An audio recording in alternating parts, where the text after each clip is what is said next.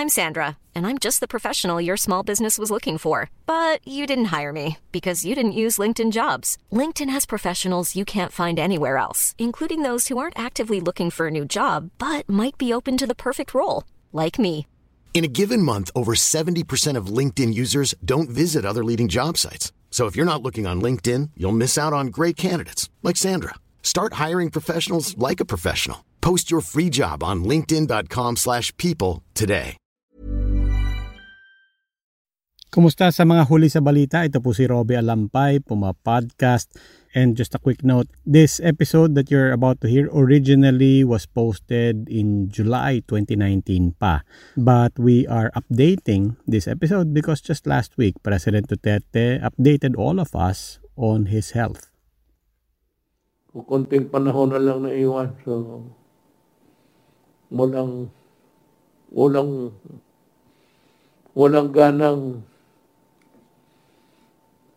nang ganang kumain. May pera ka naman, hindi ka na makakain. Kaya sabi ng doktor, huwag kang kumain ng taba kasi mamatay ka.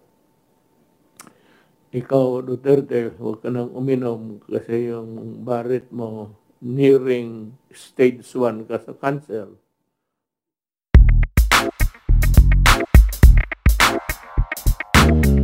Huli ka man sa balita, hindi ka naman kailangan maiwan sa mahalaga. Ako po si Robbie Alampay. Sa podcast na to, palalalimin natin ang mga headlines sa tulong ng experts at veteran journalists. Sa episode na to, tatalakayin natin ang kalusugan ni Pangulong Rodrigo Duterte o ang kalusugan ng kahit sinong Pangulo ng Pilipinas. The Constitution says that you must let the people know.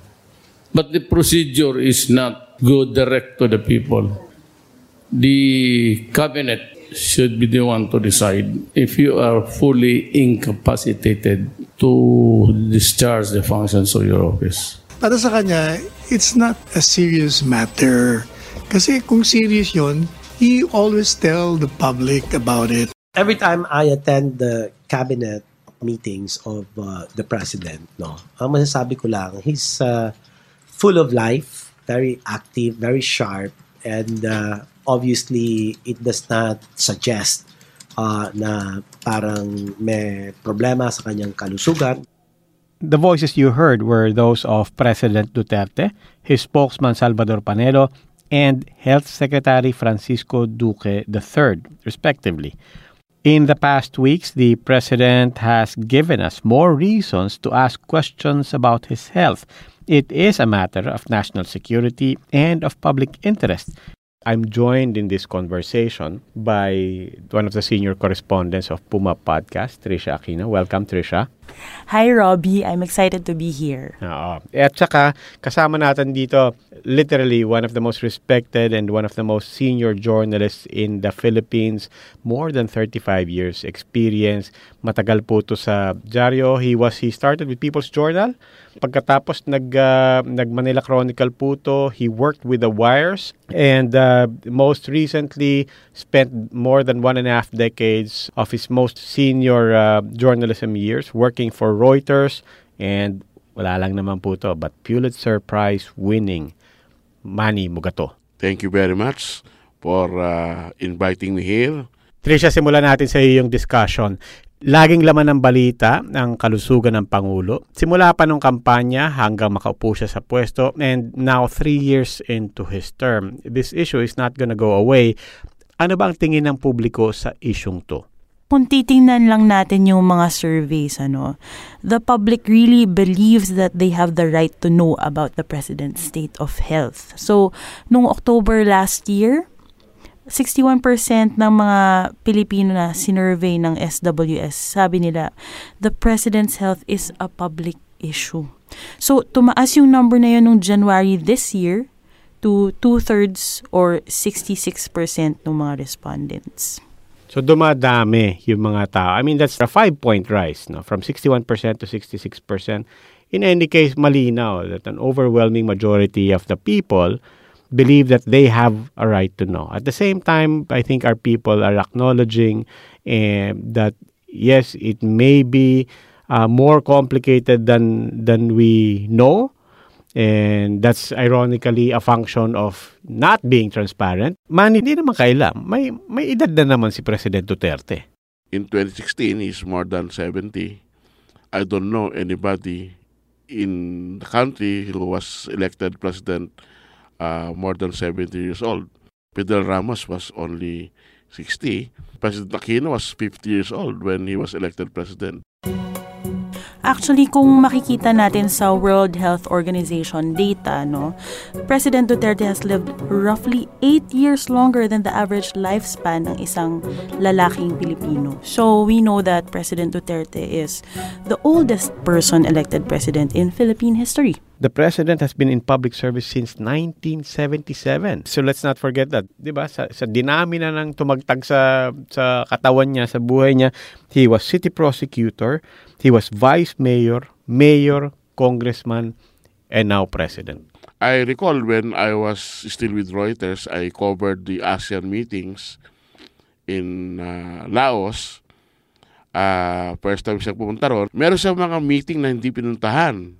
Nung APEC, ganun din. I think even during the campaign, nung 2016, may mga times na hindi siya nakadalo sa mga ilang official engagement because yung kanyang migraine daw ay umatake. And in his presidency, nakita natin na ilang beses na rin siyang sumailalim sa medical testing, yung blood test, kung ano-ano pa.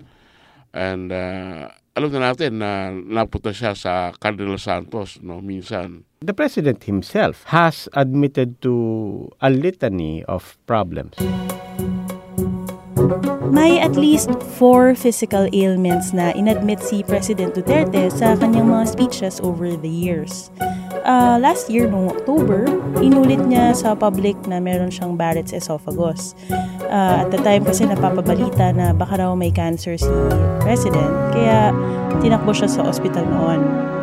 Inamin din niya na umiinom pa rin siya kahit sabi ng doktor niya na itigil na yung bisyo. If you mean that was I found positive of cancer? Yes, sir. No, it's not the colon, it's my Barrett. Dito yan. It's badly eroded. Pause muna tayo dyan. So, ang Barrett's ay isang serious complication of GERD or acid reflux. Sabi sa American Society for Gastrointestinal Endoscopy, nagiging Barrett's ang GERD pag chronic na yung sakit o matagal nang iniinda. Pag matagal ka nang may GERD, nagbabago na yung cells sa esophagus mo. Nagiging cells na ng stomach to counteract the acid. Kaya nagiging Barrett's yung GERD. May ibang eksperto sinasabi pag nagbago na yung cells mo sa esophagus, pre-cancerous na yon or malapit-lapit ng maging cancer. Pero believe it or not, kakaunting porsyento lang ng nagkakaroon ng Barrett's ang nagtutuloy sa esophageal cancer. What factors affect GERD so that it becomes Barrett's? Alam naman natin na nung bata pa si President Duterte, may mga bisyo siyang paninigarilyo at pag-inom. In fact, hanggang ngayon pa nga sinasabi ng Pangulo na he's still drinking alcohol kahit na against medical advice. Pakinggan natin yung buong sinabi ni President Duterte tungkol dyan. It's my Barrett. Dito yan. It's badly eroded because I was told to stop drinking years ago. But of late, bumalik kasi ako. I just like to drink. Brandy boy ako. Ayan ang totoo. And before I sleep, even if I'm alone, nagti-3 shots ako bago matulog. So mukhang sinisisi talaga ni Presidente yung pag-inom niya nung kabataan niya sa pahayag na yan. Kaya nagkaroon daw siya ng Barrett's esophagus. Pero kung i-google natin yung link between Barrett's and alcohol consumption at pati na rin yung link between Barrett's and smoking na alam naman nating bisyo ni President Duterte nung bata pa siya, makikita natin wala namang nakikitang definitive link between them. May 2009 at 2012 studies na published separately on that sa Gastroenterology, that's a journal in the US, sinabing hindi pa rin nasisiguro ng mga eksperto kung factor nga ba talaga sa pagkakaroon ng Barrett's esophagus ang drinking and smoking. It could be, pero sa mga pag-aaral na yan, hindi pa talaga nila masasabing oo. We have to acknowledge yung galit ng presidente sa smoking is so real and so personal. He was the first mayor to actually create a smoke-free city in the Philippines. That's why, totoo yun. Pagka pinagsayayabang nila na ang Davao City is the first smoke-free city in the Philippines, it is actually true. And even WHO has given Davao and the Duterte's credit for this. And not only that, Robbie, no? Yung Philippines, nationwide is smoke-free na. Yan. Because of President Duterte. So, ang alam din natin, meron siyang Buerger's disease. I'm 74 years old. I do not want to die of TB. I do not want to die of lung cancer. As a matter of fact, I acquired Buerger's disease for smoking. That is why my doctor is here. She gets my blood almost every other day. So, pause tayo dyan. Teka muna. Teka muna. Ano ba? Tricia, i-google nga natin very quickly yan. How do you pronounce it? Is it burger or burger? Pakinggan natin what we found. These are from YouTube and a number of dictionary websites. Buerger disease. Buerger disease. Buerger disease. Buerger disease. Buerger disease. Buerger's disease. Buerger disease. Buerger disease. So, meron nagsabing burger. Burger. Meron nagsabing burger. Yeah. Doon ako sa burger. Okay, so ang alam natin about Buerger's disease, sabi ng Mayo Clinic, isa siyang rare disease ng arteries and veins in the arms and legs. So, your blood vessels become inflamed with blood clots. So, nadadamage niya yung skin tissues. It can lead to infection and even gangrene.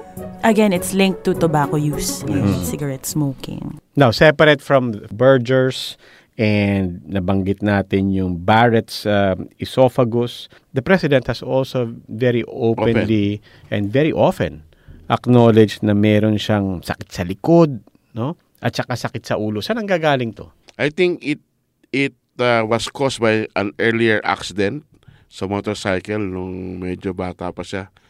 I have a C4 and C7 na nag-impinge. That's why I am in perpetual pain.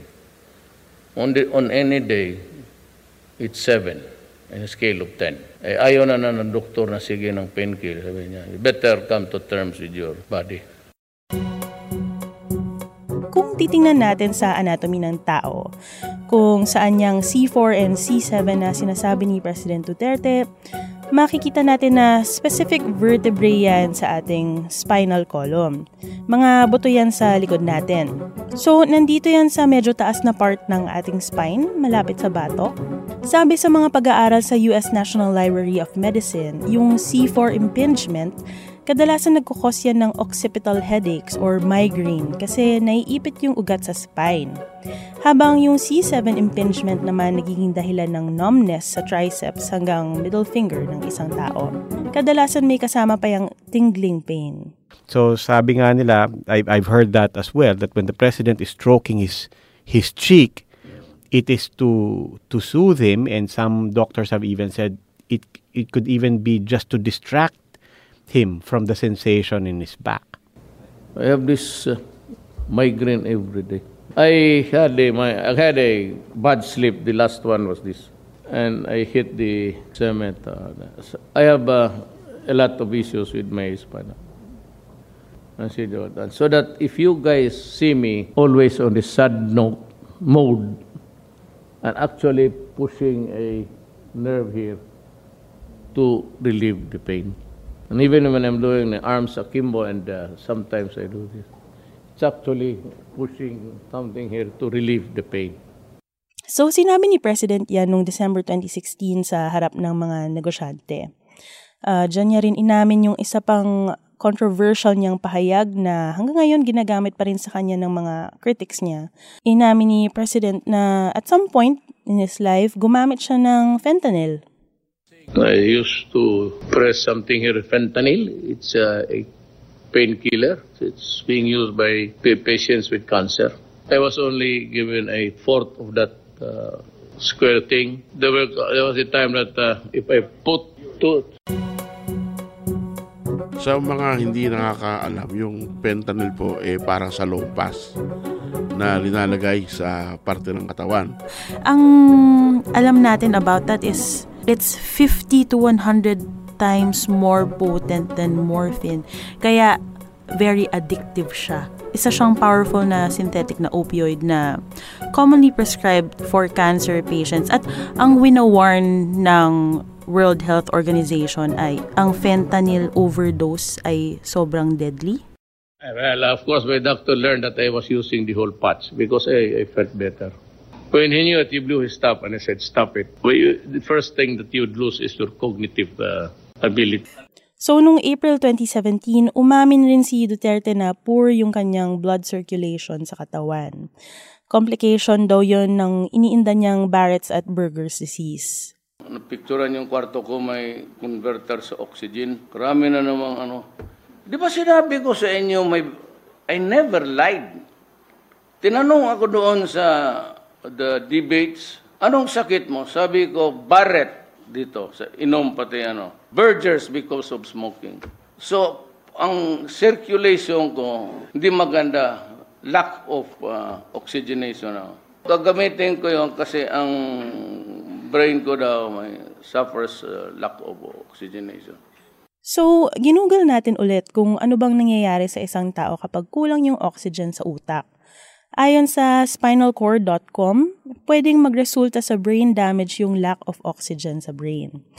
I think ang mahalaga dito is, kung napapansin niyo po, paulit-ulit yung acknowledgement natin of the president smoking in the past. And that has really caused a lot of complications and really handicapped him. Kaya lang po, lahat po ng inamin ni President Duterte na sakit niya, wala namang pong opisyal na pahayag pa yung palasyo.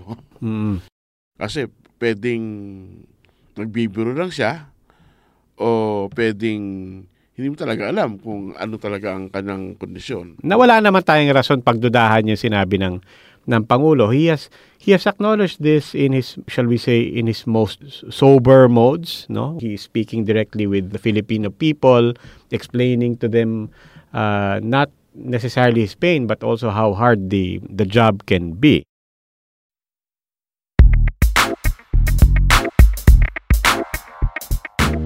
Before we continue, konting advertisement lang po. Ang Puma Podcast, we are bringing back our newscast. It will come out initially 3 times a week, but we're putting it out on its own channel. So follow Teka Teka. It's the same newscast, just improved from what you have been following before. But we are spinning off the newscast into its own channel so that you can follow that wherever you podcast. So follow, maliban po sa Puma Podcast, follow Teka Teka on Spotify, Apple, or wherever you podcast. Now back to Huli sa Balita, may sakit daw si Pangulong Duterte. Kung ating patayan yung ating 1987 Constitution, may karapatan ang mamayan to know the conditions ng ating mga leader. Kasi national interest yan at national security issue na malaman ng lahat kung malusog ba ang ating Pangulo para gampanan yung kanyang mga tungkulin sa ating bansa. No? Sa punto ng national security interest, kung sakasakali naman na aminin ng Pangulo na meron siyang sakit, baka mag-cause ng panic, lalo sa mga investor. So may economic dimension, no? At sa politika naman, pwede siyang maging lame duck president pag nalaman na, naku, may sakit pala to. Baka iwan ng mga kapartido yan o ng mga taga-suporta niya. At magkagulo tayo. So, mahirap timbangin, mahirap timplahin ang interest ng bayan at sa interest ng Pangulo. Before we get into that, Trisha, what exactly does the Constitution say? Okay, so tingnan natin yung Article 7, Section 12 ng Constitution. To quote, In case of serious illness of the President, the public shall be informed of the state of his health. The members of the cabinet in charge of national security and foreign relations and the Chief of Staff of the Armed Forces of the Philippines shall not be denied access to the President during such illness, unquote. Unang-una ang sinabi, in case of serious illness. Ano ba ibig sabihin ng serious illness? We actually asked former Supreme Court spokesperson Ted Te, who now teaches law at UP, Ateneo, and LaSalle, about this provision. And pakinggan natin yung sinabi ni Ted. When you say serious illness, it may be clear to a medical professional, but it's not clear to the layperson, to the public who are not doctors. So I think there is a need to clarify this, but unfortunately, the only way to clarify this is by law. So perhaps a law could be passed to implement and maybe define what is meant by serious illness when it comes to the president. Pero hindi naman bago sa atin yung gantong kondisyon, no? Dahil marami na tayong naging pangulo na nagkaroon din ng karamdaman, no?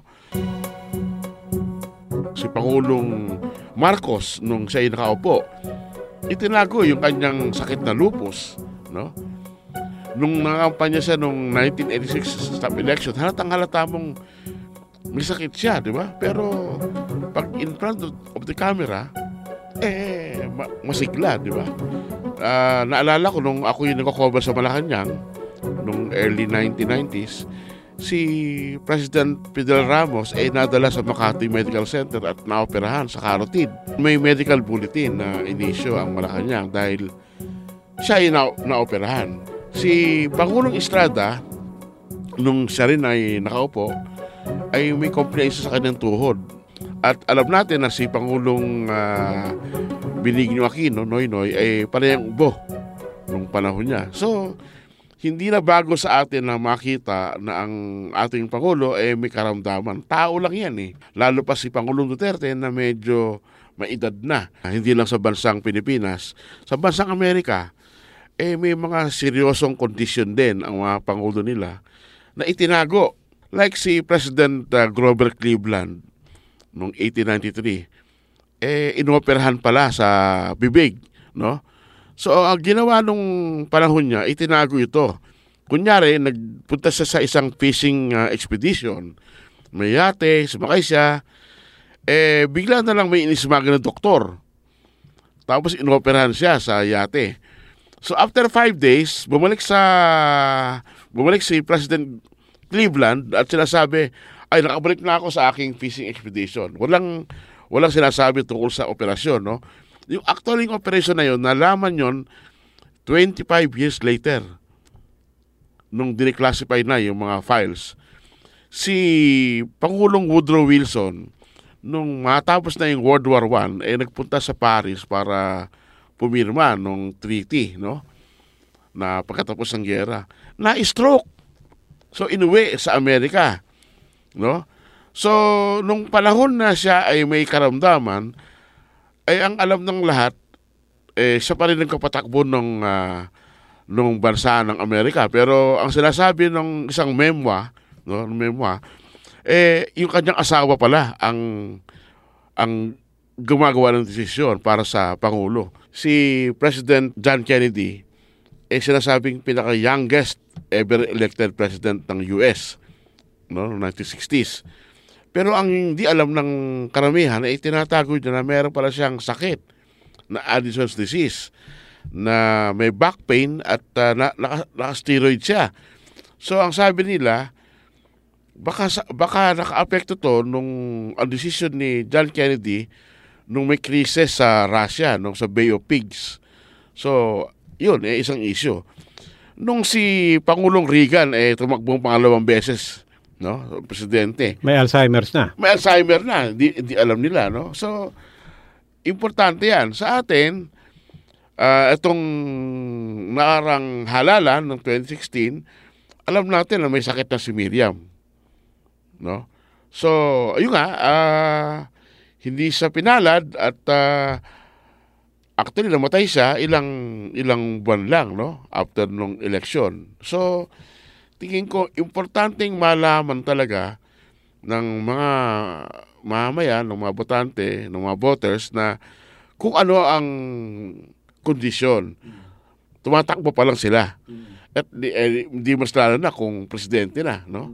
Kasi may desisyon ng importanteng gagawin yan. Manny, dami mo nang na-cover ng mga politiko, mga presidencies, mga administrasyon, yung realidad ng politika dito sa Pilipinas. There are other forces and other interests that are trying to dictate on how to handle this gray area. Ang iniiwasan ng Pangulo, dahil single term lang siya, maging lame duck sa kanyang second half ng kanyang term. So, mas magiging lame duck ang Pangulo pag inamin niya na, naku, may sakit akong maluba. Diba? So, mas open season na yan. So, kanya-kanyang posisyonan na yan. Manny, parati ko narinig yung lame duck. Very quickly, ano ibig sabihin nun? Parang wala nang nakikinig sa'yo. Palabas ka na Kanya-kanyang sagwan na. So, ibig sabihin yan, kung meron siyang mga agenda na legislative agenda, mahirap nang ipasa. Yung kanyang mga reform agenda, mahirap nang ma-implement. Kasi nga, wala lang sumusunod halos And these are all big things na nandyan pa rin sinasabi ng presidente. Charter change still is part of the agenda. The investment climate, they want to address that. May tax reform packages pa sila na gustong isulong. Yung infrastructure program, yung build na tinatawag, mukha talagang President Duterte wants this to be a genuine legacy.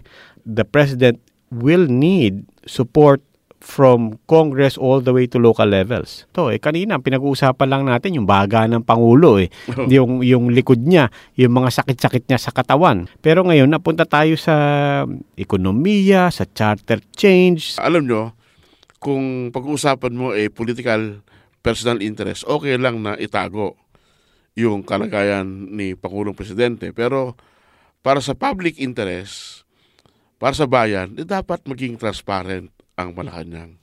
O dapat maging mas transparent ang Malacanang sa pagbibigay ng regular medical bulletin.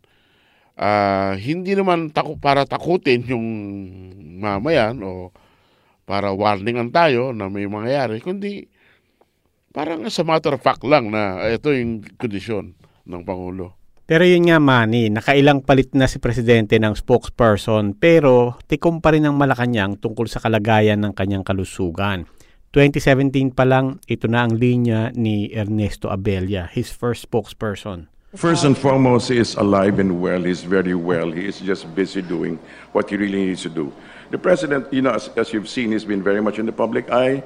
But being out of the public eye, that is when he's able to really do office work. He signs papers, he reads, he consults. He's actually very busy. But the thing that is very important to note is that he is on top of every situation.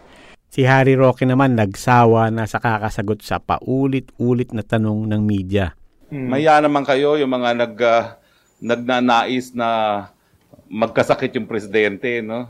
Lalo kayong magnais na ganyan, lalo lumalakas. It's just that nakakapagod na Sasabihin nila, may sakit. O lalabas na malakas pa sa kabayo. O tapos, sasabihin nila, nawala, may sakit na naman. Ano pag sasabihin ko? Ang latest, si spokesman Sal Panelo, bahala na raw ang publikong maghusga sa kalusugan ni President Duterte. Sabi niya, neither confirm nor deny. You draw your own conclusions. He never mentioned anything, but from the sound of his voice, parang upbeat na upbeat. Saka doon sa mga pictures na pinalabas, di ba? But thank you for the concern. I'm sure many people were concerned, kahit na chismis lang. I guess we have no choice but to leave it at that kasi hanggat walang kinukumpirma ang Malacanang, kagaya nga ng sabi ni spokesman Panelo, yung pangamba sa estado ng kalusugan ng presidente chismis lang. Trisha and Manny, thank you for joining me in this episode of Huli sa Balita. Ngayon alam nyo na, maraming sakit ang presidente. Huli man tayo sa balita, hindi tayo nahuhuli sa mahalaga.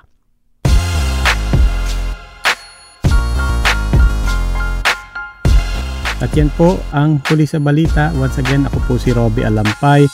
Again, we'd just like to take note, the original episode for this was posted in July 2019, and we've just updated it with an update from President Duterte himself in the latter part of August 2020.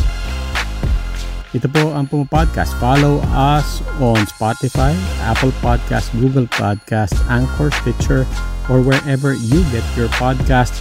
And samantalahin na rin po namin, sundan nyo po maliban sa Puma Podcast ang Teka Teka. That's just a rebrand of the newscast that we put out. We will be bringing back the Puma Podcast newscast under now its own brand and its own channel, Teka Teka. So follow Teka Teka as well wherever you podcast. Follow it on Facebook, Instagram, and Twitter as well. Maraming salamat po.